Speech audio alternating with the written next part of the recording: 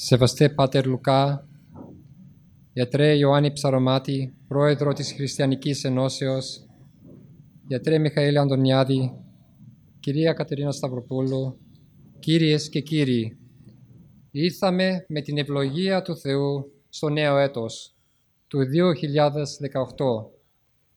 Ένα έτος οποίο θα είναι ιδιαίτερα δύσκολο για την κοινωνία μας, για τον σύνολο των χριστιανών και μάλιστα για τις οικογένειες με παιδιά.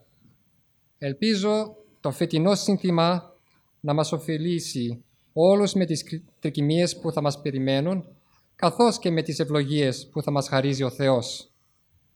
Χωρίς περισσότερη καθυστέρηση, θα ήθελα να καλέσω τον κύριο Μάριο Πασά να μας εισαγάγει στο καινούριο μας σύνθημα.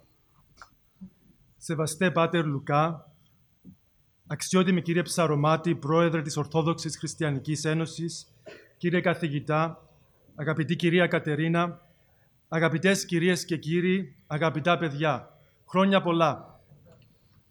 Η χριστιανική οικογένεια απειλείται από πολλούς εχθρούς, από ιδεολογίες όπως ο γάμος ομοφύλων και όπως το ότι τα παιδιά μπορούν να διαλέξουν αν θα είναι αγόρια ή κορίτσια.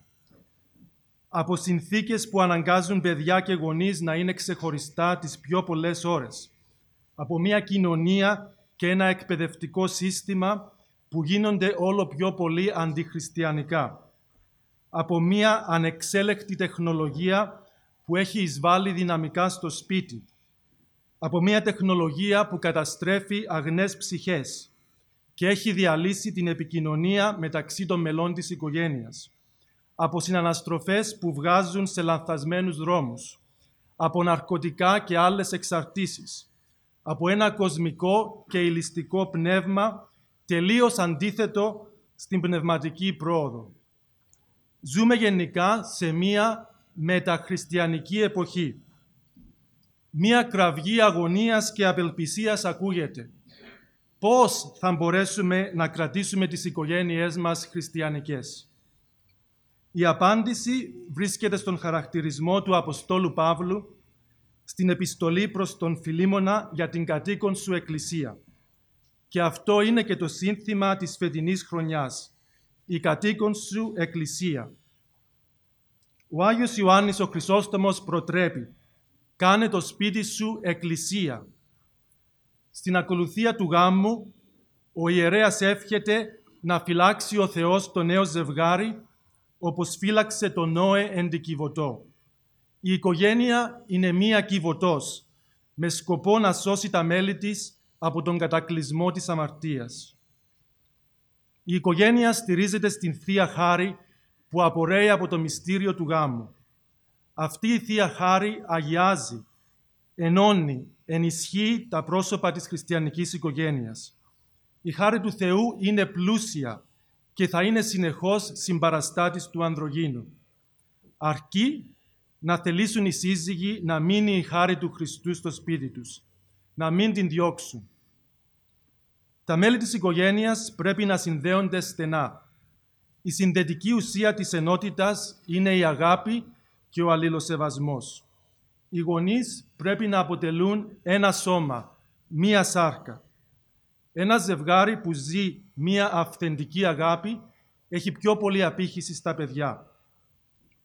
Είναι απαραίτητο μέσα στην οικογένεια να μην έχει κανείς δικό του θέλημα. Να μάθει και ο άντρας και η γυναίκα να κάνουν μόνο το θέλημα του Θεού. Και αν διαταραχθεί η ειρήνη, να προσπαθεί γρήγορα να συγχωρεί ο ένας τον άλλο. Η ενότητα υπάρχει όταν αυτοί που κυβερνούν την οικογένεια εμπνέουν τον σεβασμό. Ναι, διαφωνίες μπορεί να εμφανίζονται και συζητήσεις να γίνονται, αλλά θα καταλήγουν όλα σε συμφωνία μέσα σε ένα πνεύμα ταπείνωσης. Η κατοίκον Εκκλησία βασίζει την ενότητά της πάνω στην ενότητα Χριστού και Εκκλησίας και την ενότητα της Αγίας Τριάδος. Η οικογένεια πρέπει να βασιστεί και να θεμελιωθεί πάνω στον ακρογωνιαίο λίθο του Χριστού και της Εκκλησίας. Στην ακολουθία του γάμου, η Εκκλησία εύχεται για άμεμπτη βιωτή και πολιτεία. Ο σκοπός της οικογένειας είναι να κάνει αγία τη ζωή των μελών της. Οι κοσμικές επιτυχίες δεν είναι αυτές που καθορίζουν την επιτυχία της οικογένειας. Μόνο με τον αγιασμό των μελών της, η οικογένεια θεωρείται ότι πέτυχε τον σκοπό της. Η Εκκλησία δεν εύχεται μόνο για καρπών κοιλίας, αλλά για καλλιτεχνία. Γι' αυτό οι χριστιανοί γονείς θεωρούν ως κύρια προσφορά την χριστιανική ανατροφή των παιδιών. Θεωρούν ως δευτερεύουσες προσφορές την μόρφωση και τα οικονομικά αγαθά. Αυτό δεν σημαίνει ότι τα παιδιά δεν πρέπει να είναι μορφωμένα, αλλά να μην περιορίζεται η μόρφωσή τους στην σοφία αυτού του κόσμου. Να μην ρίξουμε εκεί το βάρος. Η οικογένεια σώζεται μόνο όταν καλλιεργείται η εκκλησιαστική και μυστηριακή ζωή. Πρέπει τα μέλη να καλλιεργήσουν την κοινή λειτουργική ζωή, την νηστεία, την κοινή προσευχή. Όσο πιο δυνατό, η επικοινωνία προς τον Θεό πρέπει να γίνεται από όλη την οικογένεια μαζί. Πολύ βοηθητικό είναι να έχουν όλα τα μέλη τον ίδιο πνευματικό οδηγό, στον οποίο να εξομολογούνται τακτικά. Το κορυφαίο γεγονός στην χριστιανική οικογένεια είναι η Θεία Κοινωνία, στην οποία όλοι, με την ευλογία του πνευματικού, θα πρέπει να μετέχουν συχνά. Όταν επιτευχθεί αυτό, τότε η οικογένεια δεν ζει σαρκικά, αλλά πνευματικά και η χάρις του Θεού αναπαύεται επάνω της. Τότε θα αντλήσει την αγιότητα. Ο Θεός με την παρουσία Του στο κέντρο θα προωθήσει την οικογένεια στην αρετή. Η χριστιανική οικογένεια τρέφεται συνεχώς από τη μελέτη των γραφών, των πατέρων και των βίων των Αγίων μας. Αυτά να διαβάζουμε στα παιδιά μας. Αυτή η πνευματική τροφή είναι που διαμορφώνει την προσωπικότητα των μελών. Εκείνο που σώζει τα παιδιά είναι η ζωή των γονέων μέσα στο σπίτι. Οι γονείς πρέπει να δοθούν στην αγάπη του Θεού. Πρέπει να γίνουν άγιοι κοντά στα παιδιά, με την πραότητά τους, την υπομονή τους, την αγάπη τους. Να βάζουν κάθε μέρα μία νέα σειρά, μία νέα διάθεση. Το καλό παράδειγμα τότε θα ενθουσιάσει τα παιδιά προς την χριστιανική άσκηση. Μέσα στην κατοίκον εκκλησία τα μέλη εξοπλίζονται για τον πόλεμο που η κάθε ψυχή έχει να αντιμετωπίσει. Τα παιδιά ασκούνται μαζί με τους γονείς ώστε να αυξήσουν τις πνευματικές τους δυνάμεις. Τα παιδιά μαθητεύονται από τους γονείς ως το πώς πρέπει να πολεμήσουν τον εχθρό, πώς πρέπει να αντισταθούν στις αμαρτωλές απαιτήσεις του κόσμου. Τα παιδιά παίρνουν ανακούφιση και στοργή από τους γονείς όταν έρχονται σπίτι πληγωμένα. Οι γονείς πρέπει να καταλάβουν μέσα σε τι συνθήκες τα παιδιά τους μεγαλώνουν, σπουδάζουν και εργάζονται. Μόνο τότε θα μπορέσουν να τα αγκαλιάσουν με εμπάθεια. Αυτό δεν σημαίνει ότι θα συμβιβάσουμε τον Λόγο του Θεού. Αλλά αν δεν μπορέσουμε να αγγίξουμε το χέρι του παιδιού μας εκεί που βρίσκεται, πώς θα μπορέσουμε να το τραβήξουμε και να το ανυψώσουμε ψηλά? Πρέπει να σεβόμαστε την ελευθερία των παιδιών και να μην τα καταπιέζουμε. Να αφήσουμε να μιλήσει στις ψυχές τους ο Θεός. Οι γονείς πρέπει να τα προσέχουν όλα, αλλά με διάκριση να διορθώνουν μόνο αυτά που χρειάζονται. Έχει τεράστια σημασία το πώς ο γονιός θα πει στο παιδί αυτό που πρέπει. Θα του μιλήσει αφού πρώτα κάνει προσευχή, αφού ζητήσει την φώτιση του Θεού, ώστε να μιλήσει όπως πρέπει και στην πιο κατάλληλη στιγμή. Έτσι το παιδί θα δεχθεί εκείνα που θα το συμβουλεύσουν. Τα παιδιά όσο μεγαλώνουν από φιλότιμο θα αισθάνονται πιο πολύ τις ευθύνες τους. Θα δείχνουν αγάπη στους γονείς που θα εκφράζεται μέσα από υπακοή και σεβασμό. Τα πιο μεγάλα παιδιά θα δείχνουν αγάπη προς τα πιο μικρά παιδιά και θα είναι ένα καλό παράδειγμα για αυτά. Και τα πιο μικρά παιδιά θα δείχνουν σεβασμό προς τα πιο μεγάλα παιδιά. Η κατοίκον εκκλησία δεν κλείνεται στον εαυτό της. Δεν είναι απομονωμένη. Δεν προσπερνά αδιάφορα όσους υποφέρουν.